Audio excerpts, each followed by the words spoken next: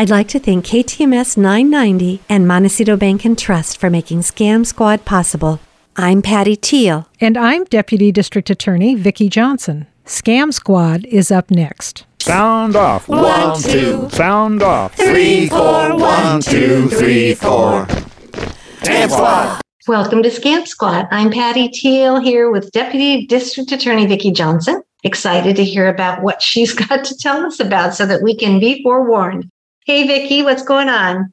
Hi, Patty. Well, as you know, during the course of my work, I get a lot of information on scams from lots of different sources. And one is a newsletter called Scamgram. And their first article in their recent newsletter kind of caught my eye. It said, "Gold Mine for Scammers." Wow, that kind of does get your attention, doesn't it? So what do they identify as the gold mines?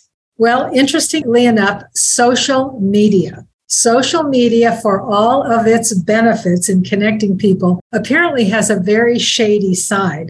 According to the Federal Trade Commission, social media is increasingly where scammers go to con us. Well, we certainly have talked about that a lot in context of those romance scams. We know that's where scammers lurk to trap unsuspecting victims. That's right. And complaints about scams that were filed with the Federal Trade Commission in 2021 show that 1 in 4 people who reported losing money to a fraud said it started on social media with either an ad or a post or some kind of message. 1 in 4. That's a lot. So, Vicki, besides for the romance scams, what other scams begin on social media sites, according to the report? Well, according to the FTC, Federal Trade Commission, they saw a massive surge in reports about investment scams originating on social media, particularly involving bogus cryptocurrency investment. Of course, there was a big scandal about that recently. Now, this might start out as somebody posing as a friend on a social media site, offering you a great opportunity to get in on the ground floor of a good deal. Yeah, and you've talked before about how even in romance scams in the past, it's another way for them to lure victims in by telling them about this amazing opportunity that they're letting them in on. That's right. And Patty, speaking of romance scams, the Federal Trade Commission says that this is the second most profitable scam on social media, where it often starts. And the article also says that new frauds are popping up every day, as we well know. And do they offer tips on how we can protect ourselves? Yes, a couple of things. They suggest that you check your privacy settings and limit who can see your posts. Also, don't reply on site to questionable come-ons from friends. If something seems a bit strange, call or email your friend directly to see what's up. And apparently it's pretty easy for scammers to set up imposter accounts in other users' names and to trick their existing friends. It really reminds me when we had Judge Eskin on, and he was president of a homeowners association, or someone was claiming to be the president of the association. I can't remember which. And they knew so much about him. They even knew his daughter's name, and they asked him to buy gift cards. Do you remember that? I absolutely do. And that is a perfect example. Unfortunately, in that case, he was suspicious enough to pick up the phone and call the real person, who, of course, never asked him to buy gift cards. And apparently these email, in quote, friend scams are becoming more and more common. And a lot of people get fooled. As we talked about, even the judge almost got fooled. And that is thanks to the fact that the internet offers a lot of information about us that the scammers can use to make us believe that they really are one of our friends. Right. That's such a good reminder not to put too much personal information up on social media. And it seems to me that young people do that an awful lot more than older people. I'm not sure, but it's really good to be cautious, and we need to warn our families about it as well. Absolutely. Really be careful what you put online. And this newsletter contained another example of a really shameful internet fraud. This woman was running an online support group for people whose spouses had recently died. Now, this is a legitimate online support group.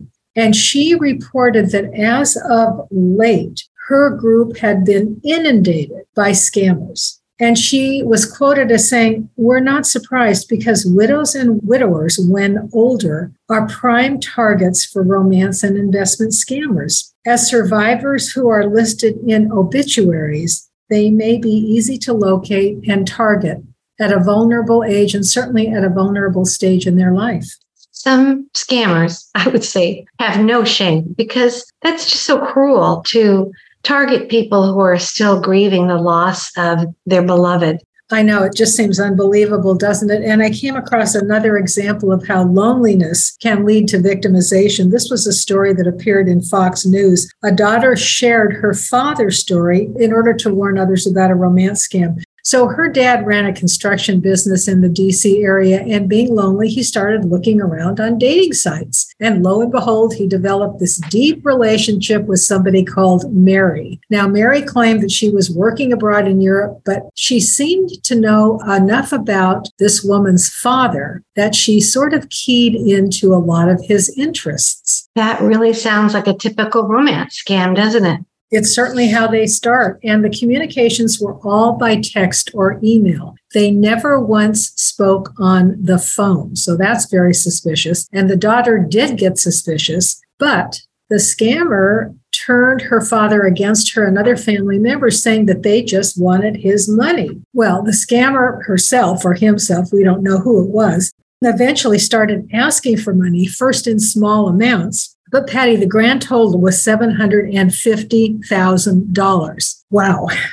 Now, when the daughter discovered this, she contacted the FBI, and they eventually did round up members of a Nigerian gang who had defrauded hundreds of other victims of upwards to $20 million.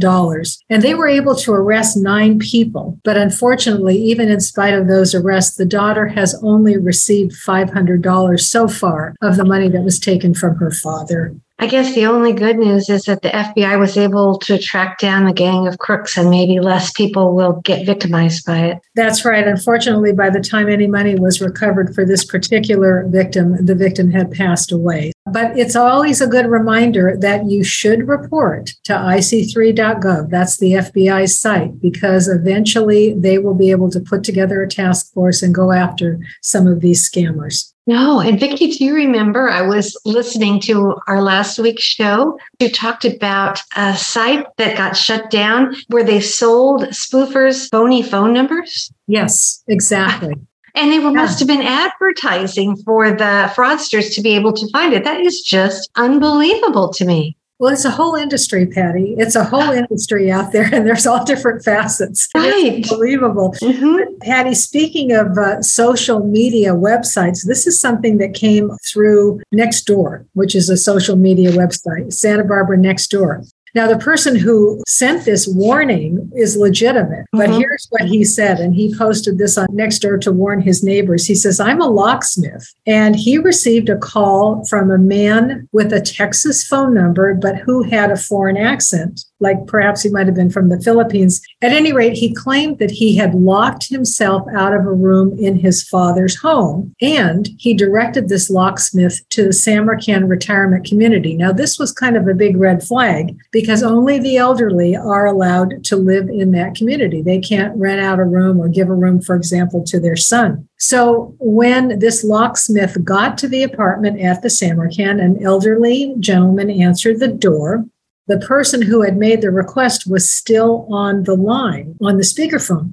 And he started to tell this old man that he was actually with FedEx and hasn't been able to deliver a package that was intended to be a surprise for this elderly gentleman. So at that point, the locksmith got very suspicious and spoke up and said, "Well, why are you changing your story? And I'm not going to help you do whatever it is you're trying to do." And then the scammer changed his story again and said, "Well, actually, this was a plumber who needed access to the room." Oh, no.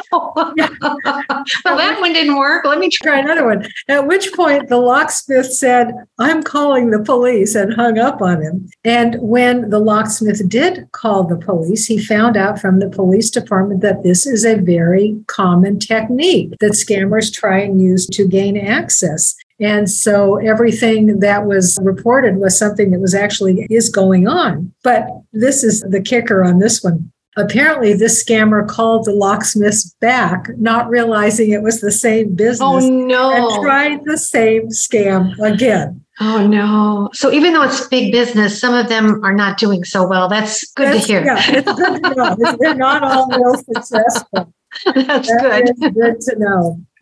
Yeah. Oh, thank you, Vicki. Some of the good news stories can make us chuckle a little bit, but they still give us some really great warnings, because I'm sure there's going to be some that are doing the scam that are a little better than that particular scammer. I do have some more good news. Oh, good more. Okay.